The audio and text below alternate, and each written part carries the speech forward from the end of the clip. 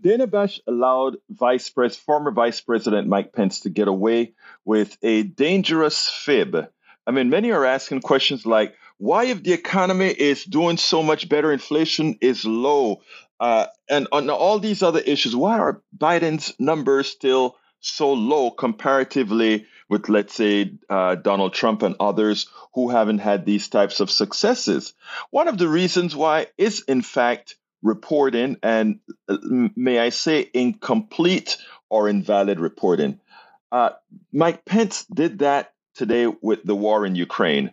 I mean, I believe we need to do something about the war in Ukraine that's different than Biden, but to make the assumption that somehow Biden is doing anything out of the norm any U.S. president has done in wars like this, and specifically to give the impression that Donald Trump's administration would have done any better is nothing more than wishful thinking, and put it bluntly, not the best form of reporting by allowing folks like Mike Pence to get those notions into the mindset of others. Check this out, and then we'll take it on the other side.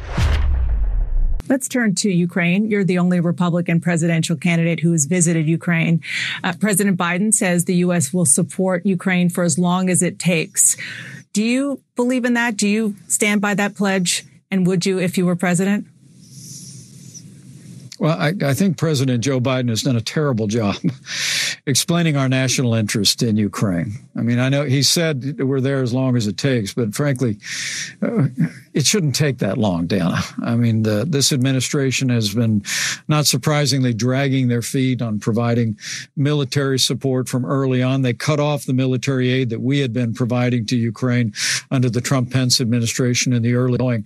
And even after the initiation of hostilities and the unconscionable Russian invasion, the administration has been slow in delivering armor and delivering munitions, and still hasn't given permission to provide aircraft and F-16s from our allies. So Joe Biden gives these gauzy speeches about democracy in Ukraine. Well, look, we're there supporting them on a military basis and supporting their soldiers for the reason that I believe if Vladimir Putin overran Ukraine, it wouldn't be long before the Russian military crossed the border where our men and women in uniform would be called upon to go and fight and defend. So to me, making that clear that that's our national interest here.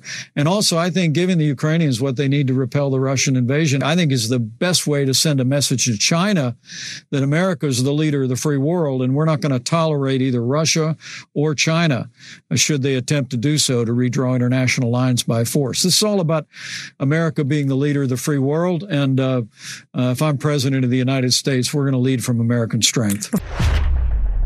Now, let's be clear here. Mike Pence pretty much lied when he said that the Biden administration cut off assistance to the Ukrainians, and for that reason, somehow that had an effect on Ukraine. Let's be clear here, because we should understand this. The White House froze $100 million worth of defense spending, or whatever you'd call that, for Ukraine for one specific reason. Russia had not yet invaded. To prevent a pretext of the arming of Ukraine to starting the war, they put it on hold. They never stopped it. Nuance is important. They never stopped it. It was a tactic used to see the merits of what Putin was doing.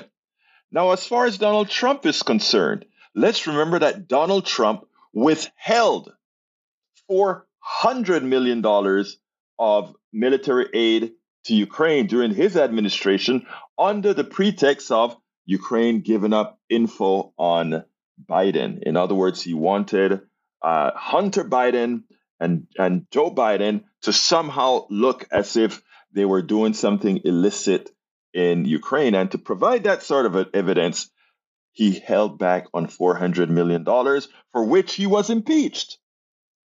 And somehow none of that came out in the interview with the vice president, when the vice president made the accusation that had Biden released the $100 million, a very small amount, somehow that would have averted war. And this from also the party that has been for some time now singing the praises of Putin and talking about Putin being a strong leader and democratic leaders like Biden and otherwise not so much. Let's allow truth to reign. Come on, Dana, come on. We spend a lot of time deconstructing the news, trying to parse it into a form that everybody can understand. We try to find those little nitpicks where it flies above the fray, etc.